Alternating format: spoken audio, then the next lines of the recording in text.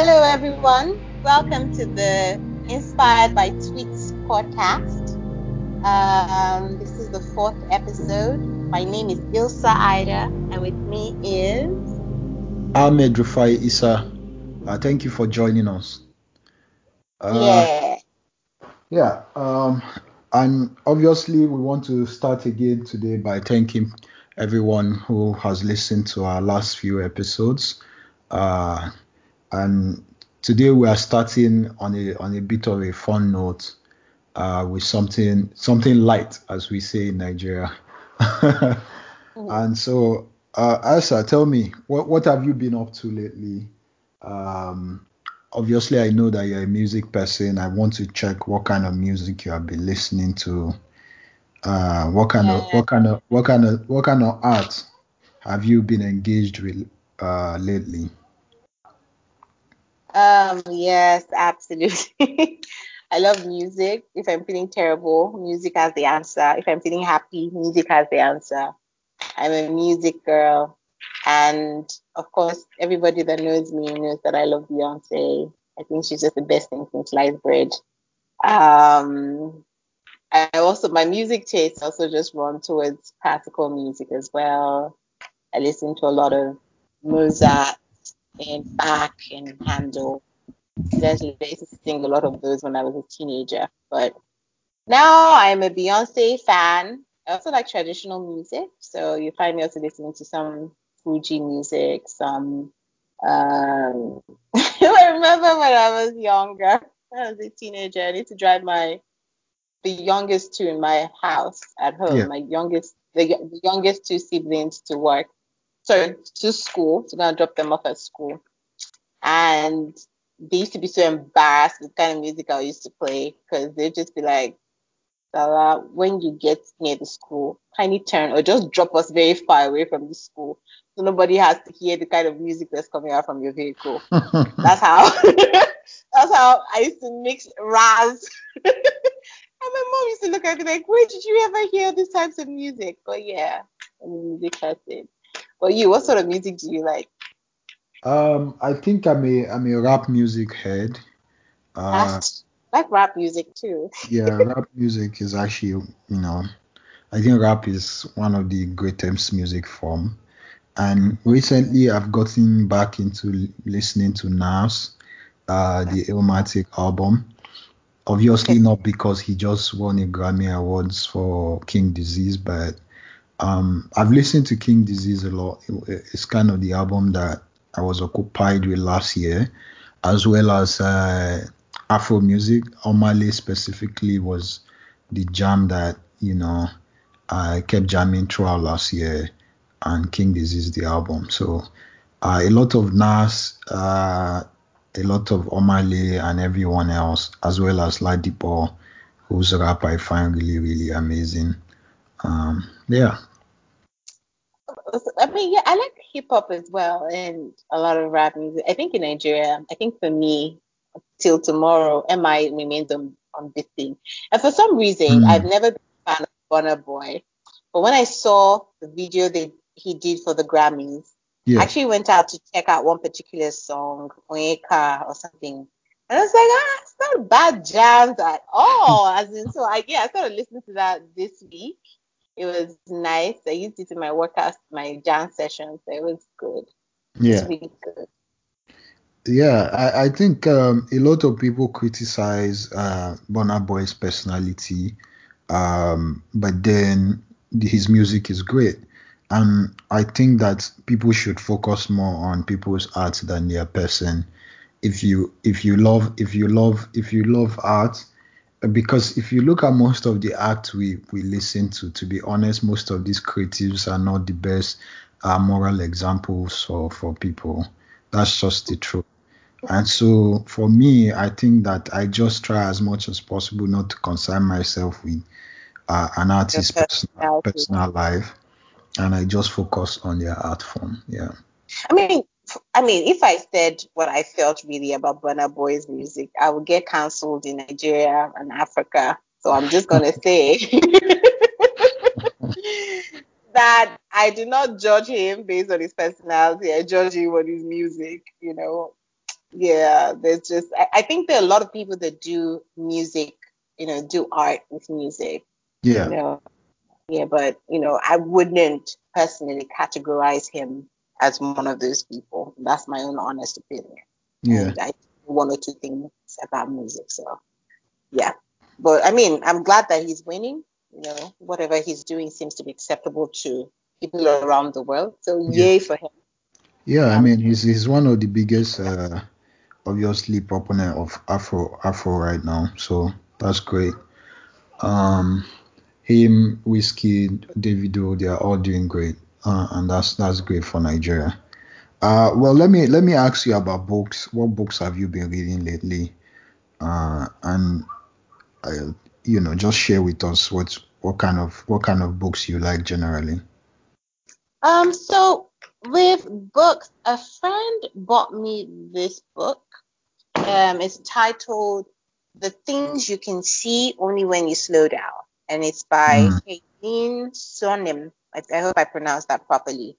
And I think it's by a Buddhist monk yeah, who just sort of wrote down different things he thinks about on his life's journey. yeah.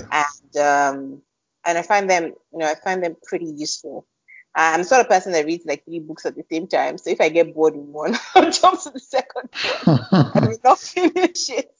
But I like to keep that open. Then I'm Yeah, also reading right now. I'm also reading. I told you I'm reading like three books at the same time. I'm reading that generalist book, yeah, that one I told you about. Yeah, I'm in the yeah. middle of that. But I also have this the economics book that I'm reading just to aid with my work. Who's it by now? I wish I could share a photo. It just has different contributors. It's one of my friends from Germany brought it to me because I'd asked for it. So yeah, it's a That's really great. good book. It just sort of breaks things down for people that are not like me, that are not very bright. It just sort of breaks it down so that we can I understand it. don't So know yeah, who you are trying to be humble to, but it's good to see. I'm Um, no, Rafi, I'm telling you, I'm not that bright. People are just usually just deceived. I'm not that bright. Even me, I know. But please well, carry on. well, it's good that you say I should carry on. Um, I think what I get from all the book examples you've mentioned is sort of you can read quite a few genres or genres if you Oh like yeah. of Oh yeah. books. That's good to see. I think for me, I'm currently reading a book by a guy called Michael Cox. It's called Zona Marking. It's actually a football related book, so you might not find it. It's like a history of the tactics of European football. So he goes from one European country to the other, talking about how football has evolved tactically and some of the proponents of that. And then I'm also obviously reading Range by David Epstein, Yes. which We're, is read, really we're both nice. reading it at the Yeah, same I've got quite far. I don't know why I haven't finished yet, but I'm just lazying around. My intention is to finish both this March. Um, time. but I don't know. I don't know. I'm just tired the last few days, so I'm just taking it as slow as possible. Right. Right. Right. Well, I think we should get into it proper. Um, Yeah. And it's like a really exciting topic. The first one discussing dating sites and how well Nigerians are into it. And I yeah. need to just put a caveat emptor here. All the topics that we're discussing today was picked by Rocky. So nobody should give me any side eye or anything. Are He you picked putting all of the topics. So if I say anything and everybody's like, oh, maybe she's trying to talk to me or something. No, I had nothing to do with this. You just sent me the topics and I said, okay, yes, sir, we're gonna go. We're gonna do what you want us to do. so So, you're putting me under the bridge before everything even before anything, we got gas. Okay. nothing to So, say. okay. So I'll just say that, researching this, again, beyond what we think, Sometimes you just want to have like information and stuff. Um, Everyone is always looking for love. You know, I mean, when you're an adult, even as a teenager, you start having all these nice feelings towards a boy. Then when you get older, you're looking for love. Sometimes you're looking, and then it gets to an age, maybe you're not dating anyone. You start looking for love at weddings, in church, or in the mosque, at concert, and God bless you if you're from families where if you attend the wedding, an auntie will come and sit down and say, "Hey, we're doing your own next." Like, who asked you, ma? Should I tell you I'm on the queue for anything? And for many people, you just want to experience what it's like to love. Um, but online dating is new, but the concept of it is not. Dating outside one's immediate circle is not new. You know, if anybody was, if I mean, I used to read a lot of history books, but you know, if you can trace it back to the invention of newspapers in the 1600s, when young men and women, would put an ad in the newspaper seeking for friendship and romantic relationships. Yeah. That was like their online dating at that time. And then this act has now progressed over time with the introduction of the internet, Yeah. and which we have now termed online dating. I hear is an industry that is now worth over $3 billion globally. Like, Yep. okay, how can I be part of that? And some of the popular dating sites in Nigeria. When I was just researching this is Tinder, Friendites, Sexy Niger, Bumble, Niger Planet, Bado, and Miss Nigeria. Yeah. Trust me, I'd not heard 90% of these. Really. Across the topic. But please go ahead. Tell me, what do you think about online dating? I think, as you said, the evolution of online dating kind of started from those newspapers and things like Mm-hmm. that. I Yeah. think magazines were very huge. I remember in the early 2000s, there were a lot of magazines where people could put their phone numbers and stuff like that, looking for either sexual relationships or just romance and things like that. A newspaper used to have sections where people actually put themselves out there and say they are looking for love and yeah. But now I think there are quite a few Nigerians who have embraced the phenomenon of online dating, and people have access to these apps on their phone on the go, no matter what city they are in or what city they move around to. They can easily just find company or companionship in people just by going on these apps. I mean, a few years ago, I was close to a few friends who were into using Badu very well. It was very huge back then. People would go on there, and with Badu, it could tell you um, if there are people available around the places that you live or the places close to you and things like that. And so it was easy to just find somebody, buzz them, chat them up, share phone numbers, and yeah. And I think it was very huge. Also on Nairaland, they used to have like a mini section for people who are looking for relationships and things like that. And so over time, I think things have evolved more. Some of the apps have become better. Uh, Tinder is also now here in Nigeria, also in Nigeria. And a lot more other local apps, like you just mentioned, have entered the fray of things. I think one of the concerns for most people was with security and a lot of trust issues with Mm-hmm. this kind of services or apps, if you like. But I think there's a whole verification process within it that has kind of given people some sort of guarantee that they can use these apps and everything is fine. So I think right now a lot more young people are into, finding romantic relationships on apps because we know that it's not just, and to be honest, uh, even some of the social networking platforms have become in places to look for relationships. So in a way, they play a sort of role, a sort of dating site role, even though it's not officially that. Yeah. Because you meet different people, is a community, and people easily find relationships on this app. And over time, people have embraced this process of looking for relationships, whether romantic or not, whether friendships or not. So I think we have gotten somewhere with the way people use this app. There's a lot more young people. There's a lot more security about it. Yeah. Yeah.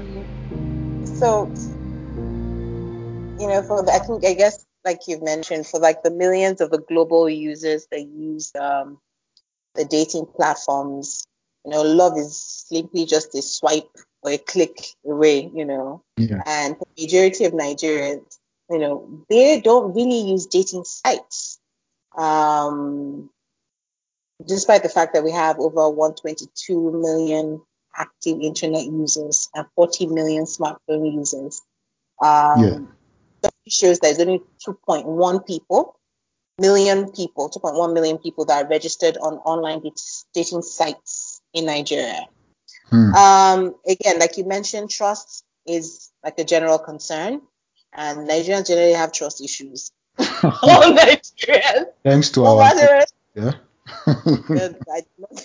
No, Nigerians generally have trust issues, and then you don't trust the person sitting next to you. How are you supposed to trust somebody else based on their images or their texts? Yeah. And of course there have been issues around catfishing, and then meeting people that don't look like what their pictures depict. To more dangerous cases of sexual assault, kidnapping, scamming, or just stalking. Yeah. I think I read something very poignant on Twitter the other day about how some people are dating people who stalk them and they don't know. So I found that very funny because it's true. Someone might have just been checking you out for months and you didn't know. Yeah.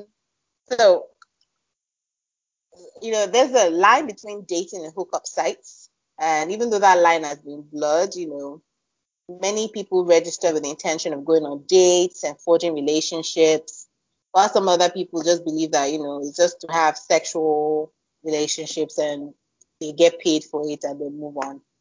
Yeah. But I think one of the things that affects, I mean, if we're saying that out of a population of almost 200 million people, it's just 2.1 million people Yeah. that have registered on dating sites. I think one of the things that affect that is what you mentioned earlier about social media.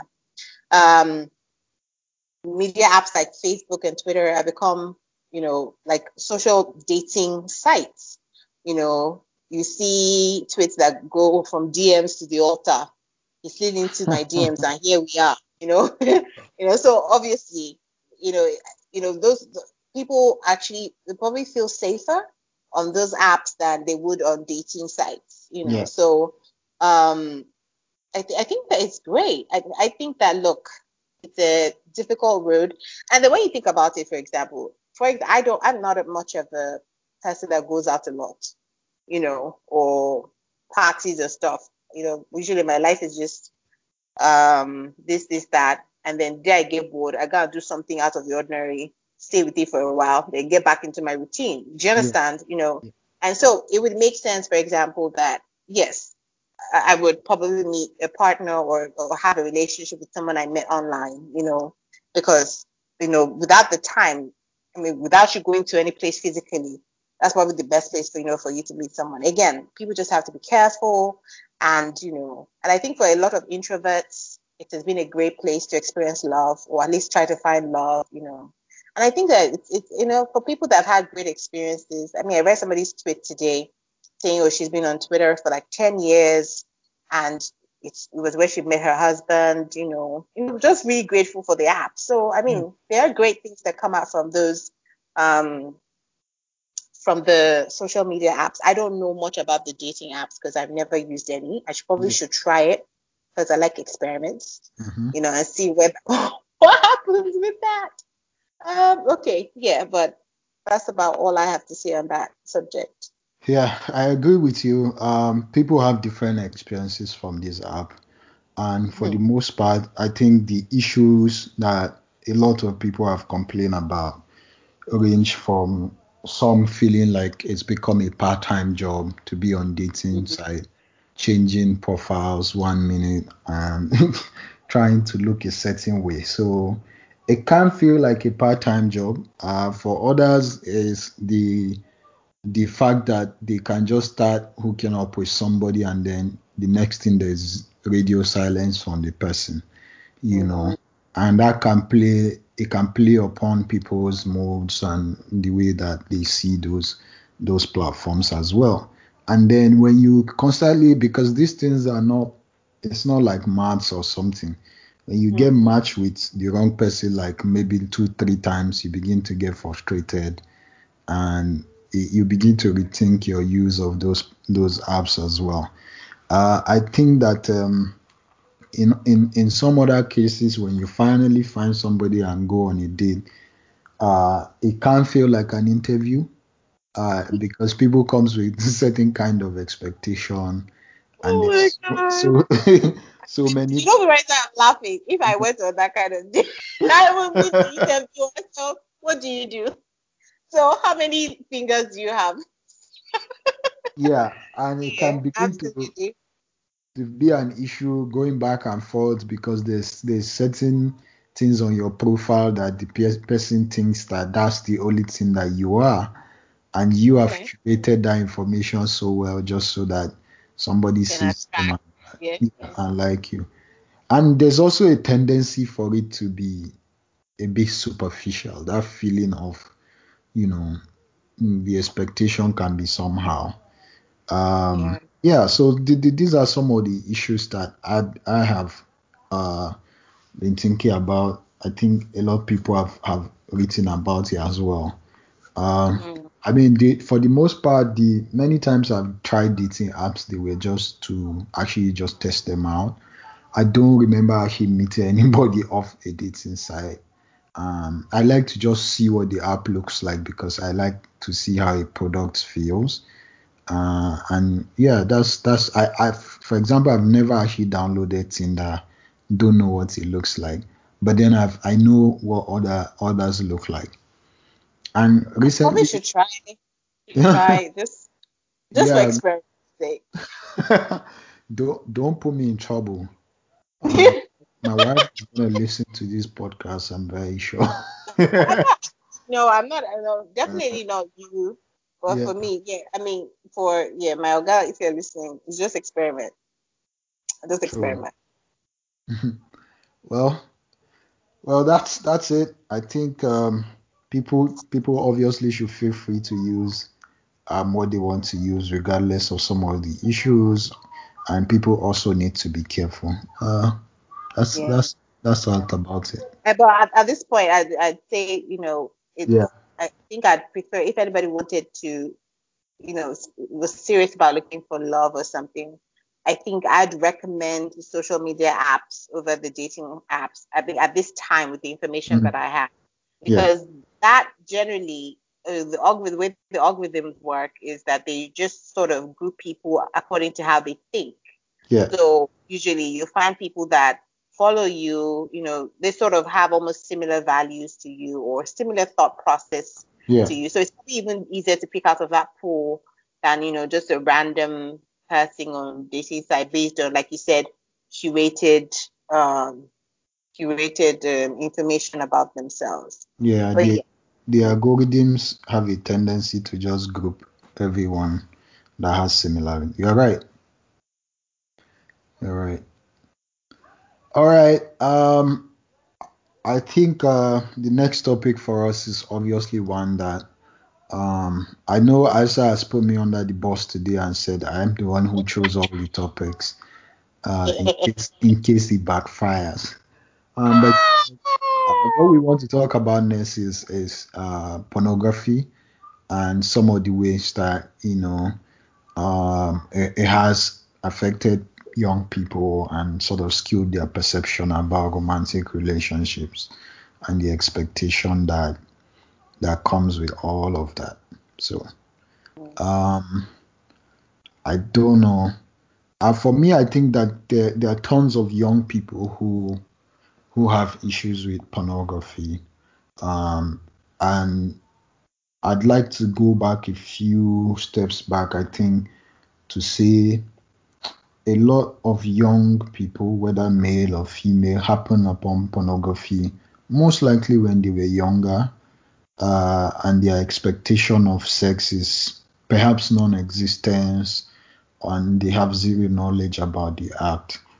And somehow, maybe they happen on a DVD tape somewhere in an uncle's house or somebody's phone or things like that.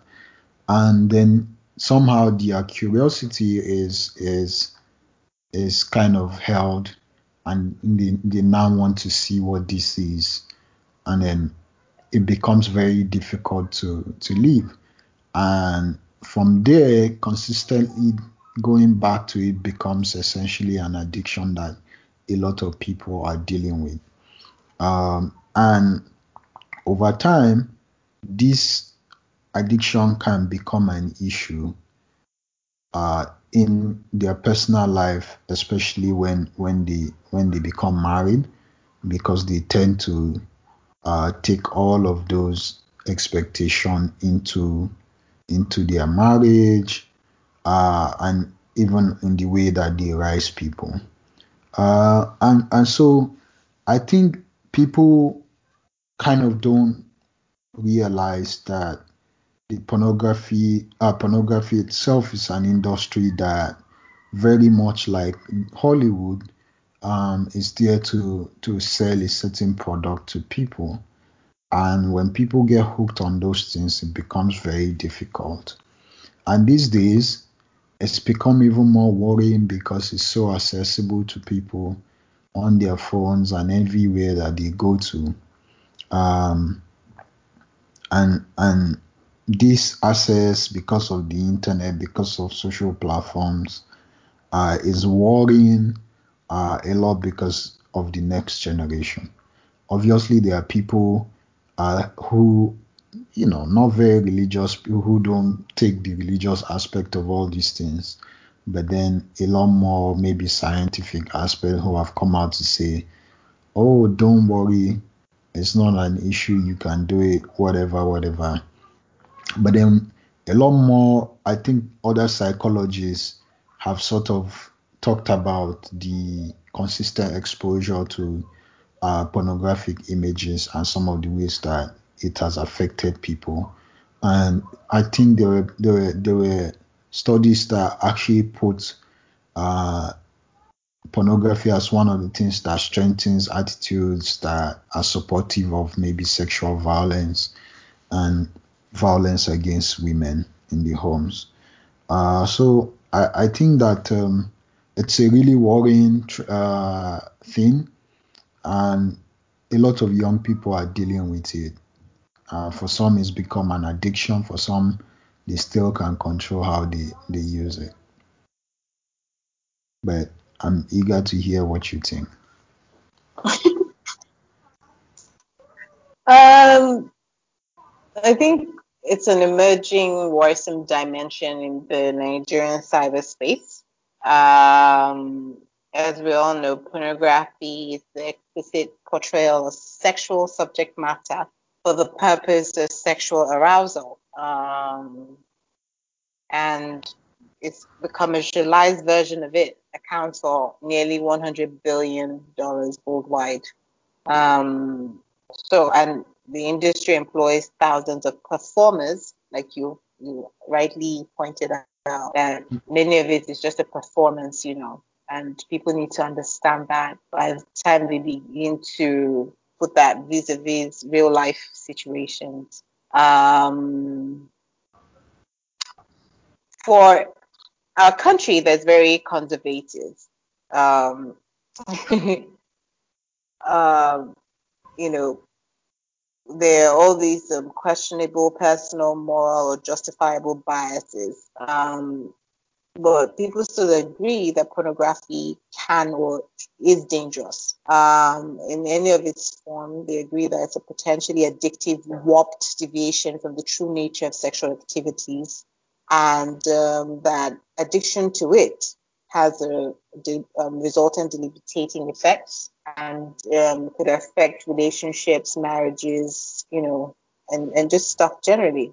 I think there's a Google trend in 2013, I think, that showed that Nigeria ranked among the highest in search of hardcore pornographic materials. And a web traffic analytics company, Alexa, in 2017, showed that porn sites were among the top 300 for Nigeria, and they still are. There are over 200 million functional websites in the world, and 300 is the top 300 the Nigerians visit every week and every month.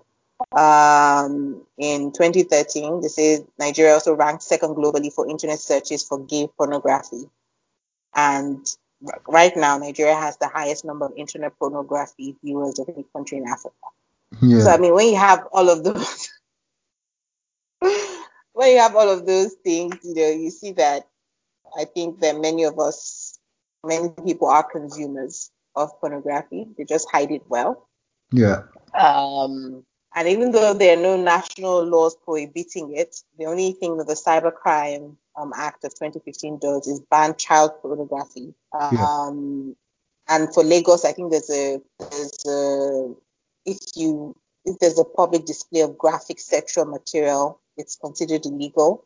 Except for those two things, there's no law, that that stops anyone really from watching. It's a moral thing. It's a it's a personal, and it's a point that's often questionable. Well, you know that for some people, I mean, in certain countries around the world, if there's at any point anybody's able to link pornography to you or to what you do, you could lose your seat in Senate, or you could, do you understand, a lot of stuff. But in Nigeria, everybody's just secretive about it, deceitful about it, we hide it, and do stuff. But like you said, the dangers of it, is that, it can undermine marital trust, intimacy, and love, and sometimes promote selfishness, emotional aloofness, and unnecessary pressure. You see somebody that is hanging leg, like as if they're a fan, and then you're just imagining that your partner must be doing the same thing, when bodies are different, do you understand? It just has this way of tempting users to force objectionable sex practices on their partners, forgetting that pornography is simply a performance and it's not realistic. And those unrealistic expectations from sex can cause the other partner to turn to infidelity or promiscuity. So, that's what I have to say on that. I thank you for sharing that. And essentially, the one other study that I was looking at talked about some of the signs for people to know that they are addicted to pornography. Obviously, addiction is when you no longer have control and cannot stop a certain act or activity, which can be can already influence your psychological reaction to an exposure. And with porn addiction, when you begin to know that you're addicted to porn, you probably cannot stop watching. You always want to, watch pornography. No matter where you are, you want to sneak away to maybe watch or just hide and watch pornography. You also want more all the time. There's a certain kind, you're not satisfied, you watch, you want a different kind. And there's also a tendency to have lost time. People who sort of love pornography just sit there, waste a lot of time, and before you know, you spend hours just sitting in one place viewing different content. Also, there's a tendency to lose interest in sex with your partner, whether you are married or not, because you are always consistently desiring something that they are not. because Yes. your mental state has been programmed to do Exactly. sex in a certain way. Yeah. You also have more demands in your during sex with your partner. You want them to obviously, like you said earlier, do things that you have watched in the TV. Exactly. Yeah. Yeah, and sometimes you can also begin to experience physical pain because um, you've spent so much time in one posture, just sitting there, viewing porn, straining your neck. You know, you are no longer satisfied from viewing it on your mobile, or you are switching to a device. You also Mm, lose money from viewing porn, and that's the truth, true. because you buy mobile data, or and you Mm, waste time you are supposed to use in doing other stuff or building yourself. You also kind of are always distracted because uh, with porn addiction, your mind is fixated on its thing, and every time there's tendency for your mind to zone out, to drift to porn when there are friends or family or colleagues around, and this could yeah. actually impact the way that you do things. And there's also been talk of anger as Mm, also something that people who are addicted to porn suffer from. yeah. There's tendency to have less patience in certain acts if they see it delaying them from watching porn. And Mm, there's also, the desire to talk about sex and porn all the time. I think these are some of the few signs that show that an individual might actually be addicted to pornography. mm, mm. Yeah. Okay. Mm. All right. I think it's time we sort of move away I mean, from. I'm one of the yeah. Just to say before we move away from that is, Yeah. I know pornography has been attacked several times for its objectification and sometimes violent depiction of women. Sometimes, like you mentioned, affects the way watchers view women, see them just as sexual objects, just set in place for their sexual gratification. And this might, if we're keeping it real, might have a direct impact on sexual harassment and violence in communities. Yeah. So when men view women as sexual properties, there's tendency to demand such acts with or without consent, and that breeds a dangerous rape culture. We also have revenge porn that has become a questionable part of culture. Yeah. People are recorded without their consent, and then the end products are peddled on sites where their privacy is violated. Yeah. Child pornography too has found this spot. Um, you know, and people are sometimes, they consume these things whether they're unaware or maybe they don't even care. But point is, like you rightly mentioned, it is a dangerous thing, and this is aside from any moral thing, or moral religious thing. It's that if you're addicted to this, you could unwittingly be, I don't know if that's correct, if I said that correctly, you could really just be setting your mind or feeding your mind, or your mind is becoming like a home or a house, for how women should be treated, um, as property to be objectified, or, as, or just destroys relationships in total. Because if you feel like you can just jerk off, at whatever, then sometimes you may even have problems with committing to a real person because you Yeah. just feel like, yeah, you don't need any of that. Whatever you need, you get, you know, all of that. But yeah, I think that those are my thoughts You're on absolutely spot on. That tendency to obviously view every woman you see as a sexual object is there, which is absolutely something that people need to begin to rethink and deviate from. And I hope everybody yeah, suffering from such addiction finds his way out of it or her way out of it. yeah. All right. To the next topic, and I wanted to start talking about this, obviously I'm going to take a dig at Elsa. But the next thing we want to talk about Excuse is me. the state. Is, Why you want to take a dig at me? you will Why find are out. you a dig? It's about the state of public discourse in Nigeria, and Okay. obviously, uh, uh, Elsa, the reason why I added this as a topic, I'm sure you didn't know, Mm, but it's because I saw you going back and forth with somebody a few days ago on Twitter, and I mm, found I saw that and I said, okay, maybe it's a good time to talk about public discourse. And obviously, public mm. discourse I is I figured. yeah, public discourse is mostly speeches, publications, or statements made in pursuit of public good.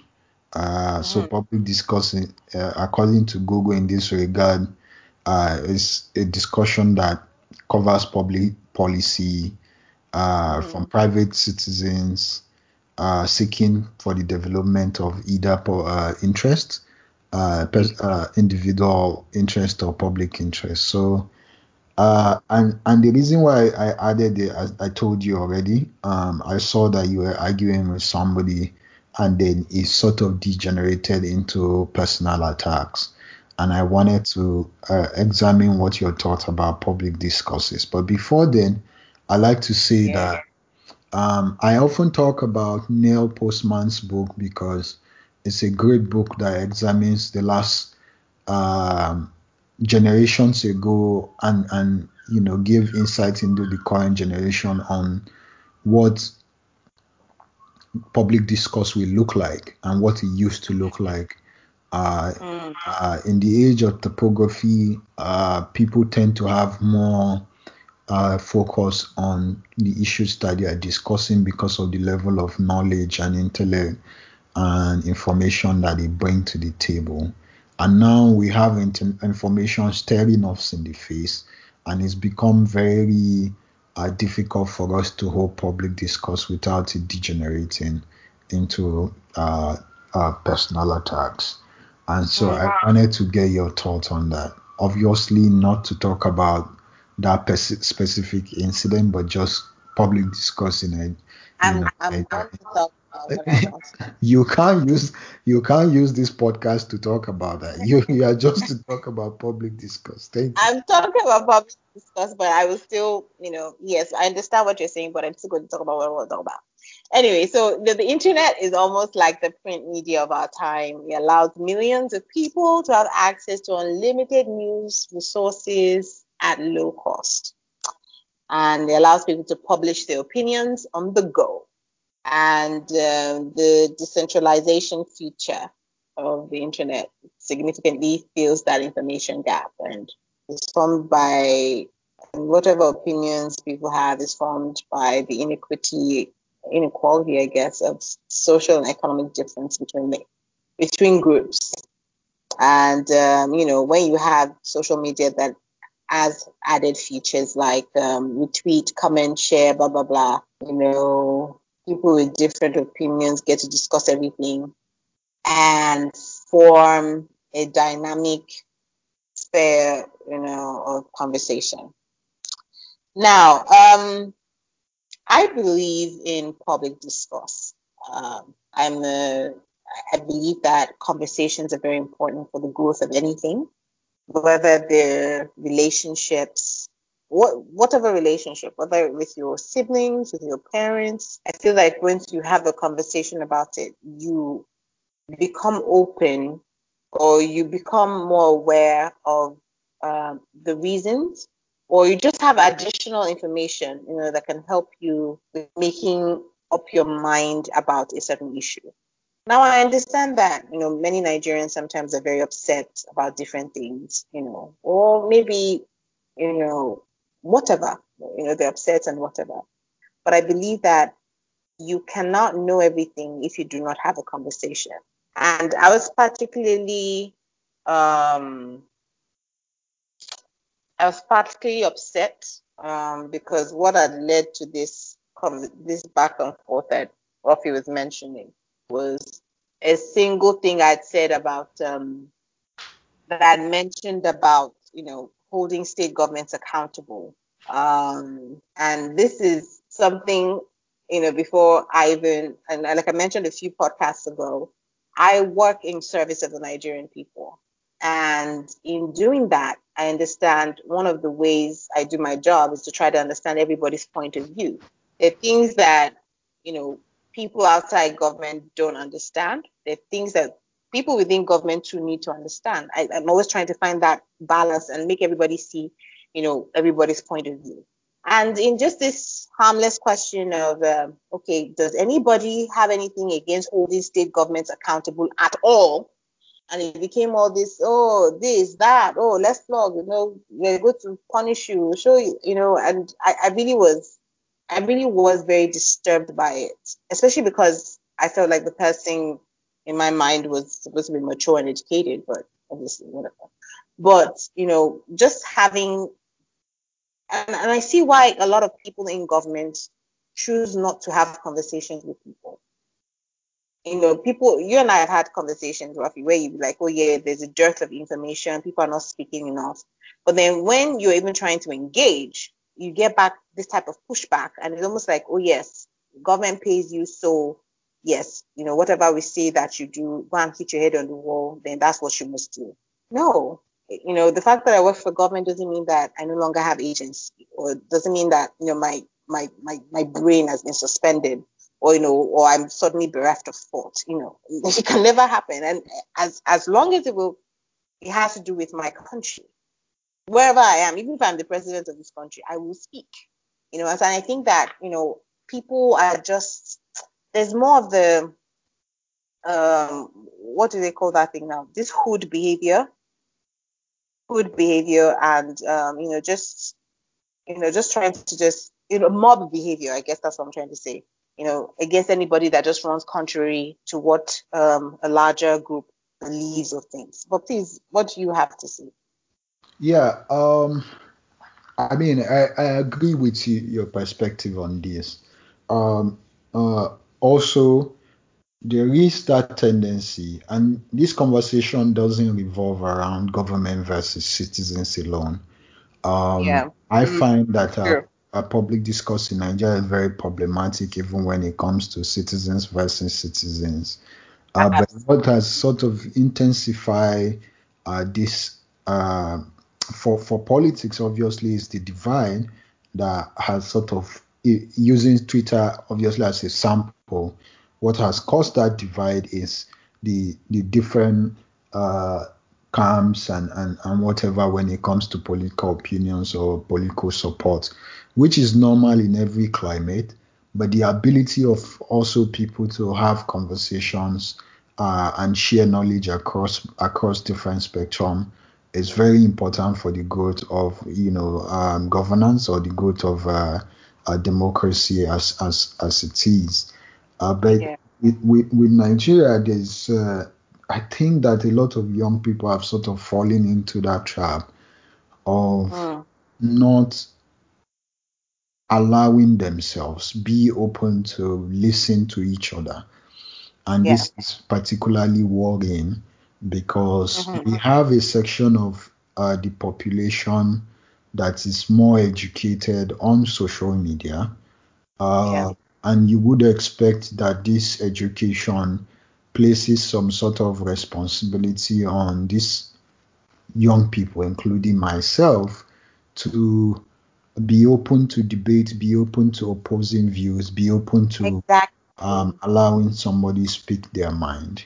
And so for me, this is the thing that I find worrying, the lack of it.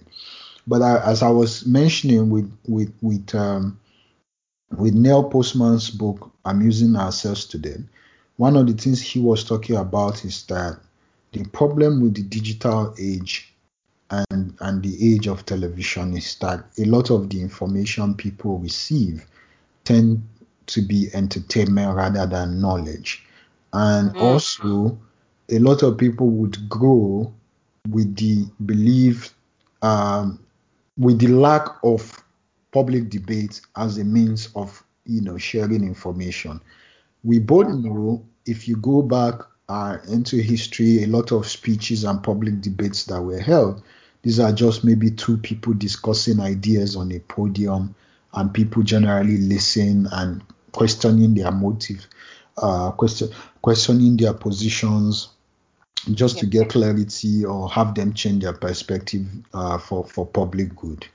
And for us, I think we have set up a sort of education system where debate is not welcome at all. Even talking back at a lecturer when it comes to them saying something that is wrong and trying to share an opposing view is not welcome in the classroom. So I believe that a lot of people have grown up with the idea that somebody sharing a contrary view to yours is an affront on your person or your ego or something like that. And I think this is for me a very worrying scenario or phenomenon. So there are a ton of young people who have devices, who have access to information. They see the news every day on these platforms that we are on.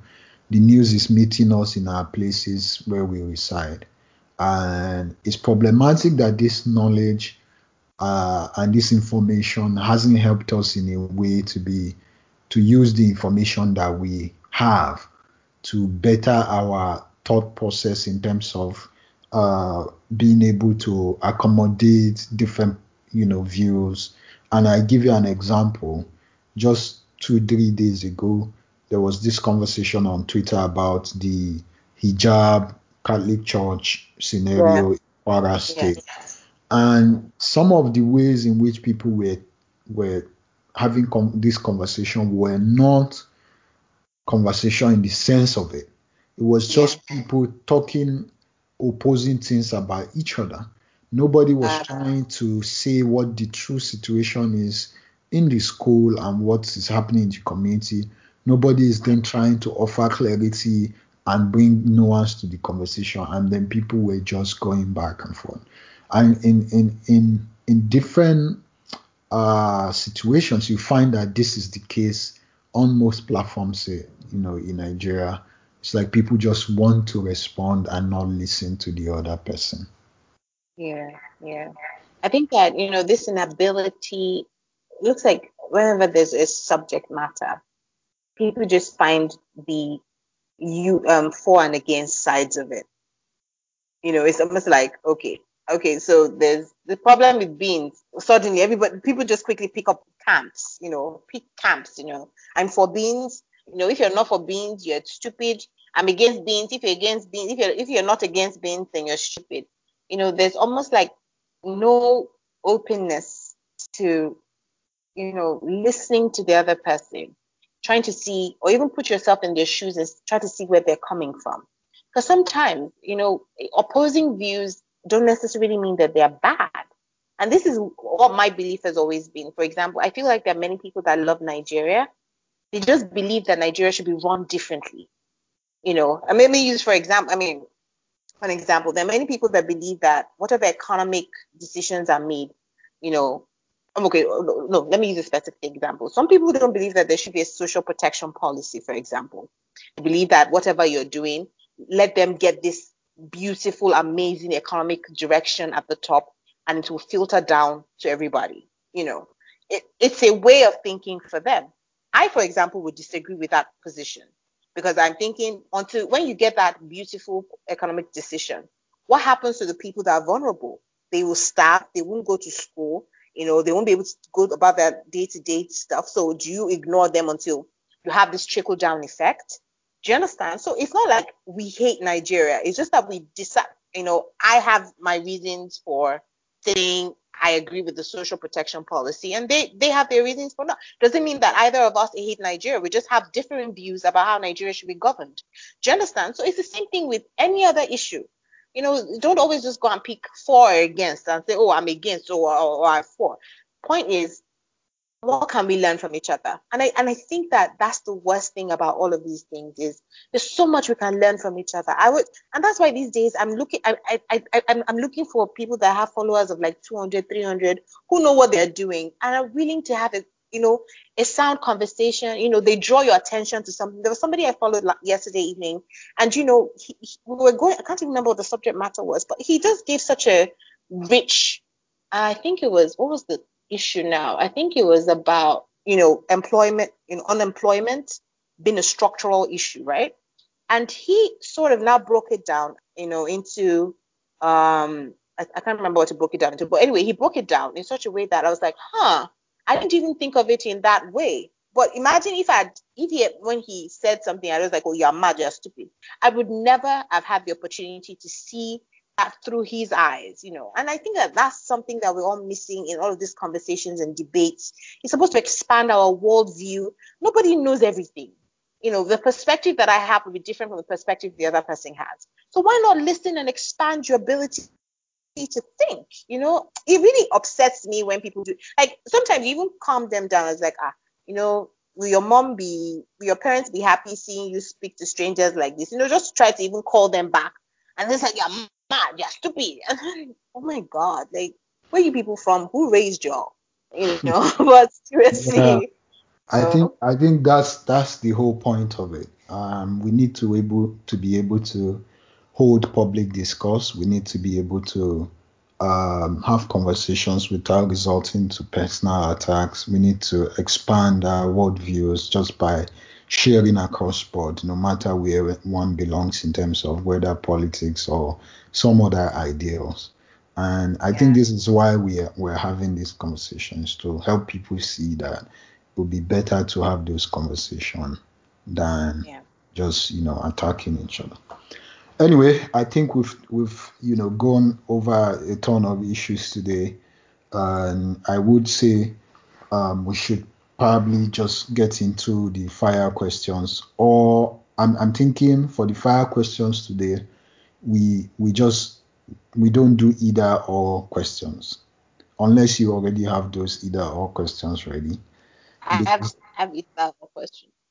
okay, so I'll take your either or questions, and I would ask you just straightforward questions and see, Wait, and ask me first. you just answer them quickly. Okay. Yeah. So I'll start. What's the worst place you could get stuck? You're allowed 5 seconds. Nowhere. I can't. I know how to blend everywhere. Nowhere I really. mean, getting stuck, like in an elevator or something. Oh. Yeah. No. Okay. No, I What don't would have you no what answer would to that. what would you do with your 15 minutes of fame? One, pass. If the fame came with power, one, make sure that every child gets education, like, immediately. Like, they have to cram the education, all of it. Two, ensure that all women that are suffering from domestic violence get some sort of help and money from people that violated them. Three, make sure that all men find mentors that can help them with their emotional and physical, yeah, just get mentors for men. And then four, yes, make a lot of money. What's your favorite TV channel? I have no TV channel. Okay. Uh, What's the thing you're most afraid of? Not being successful. What's your lifelong dream? Um, my lifelong dream is to, I don't know, I guess to reach the hearts of many people. I want it to be that when I die, um, I want people to know that I was here, and the Mm. lives that I've touched will be the proof that I lived. Even though I hate when people say deep, deep, deep, I'm going to say deep. Now is your turn. Coke or Fanta? Cook. Okay, red or green? I'd say green. Okay, so now I have direct questions. What are you most afraid of? Actually not. not taking care of my mom as much as I want to. Oh, so cute. What is your biggest dream in life? I think is to actually just be happy. Let's be happy. Oh, so cute. If you were to ever live in a particular state or country, with if nothing was the issue, you didn't have financial constraints and anything, where would that be? Uh, I think it most likely would be Netherlands. Oh. Okay, one final thing. If you could do one thing for your mom, what would it be? I think I'll buy her a mansion in the heart of Abuja, Oh, okay. Yes, and I'm then done. and then take her to Hajj. Oh, Yeah. Okay. I think it's that's it from us today. yes. Thank you everyone for listening. Thank Um, you. my name is Ahmed Rufaisa, and I'm here with Cider. have a great time. Thank you. Bye, everyone. Have a great week and stay calm. Go take your vaccine if you're able to, or if you've been scheduled to, and don't forget to stay safe. Coronavirus is still outside. Thank you, and God bless you. Have Yeah. a great. All right. All right.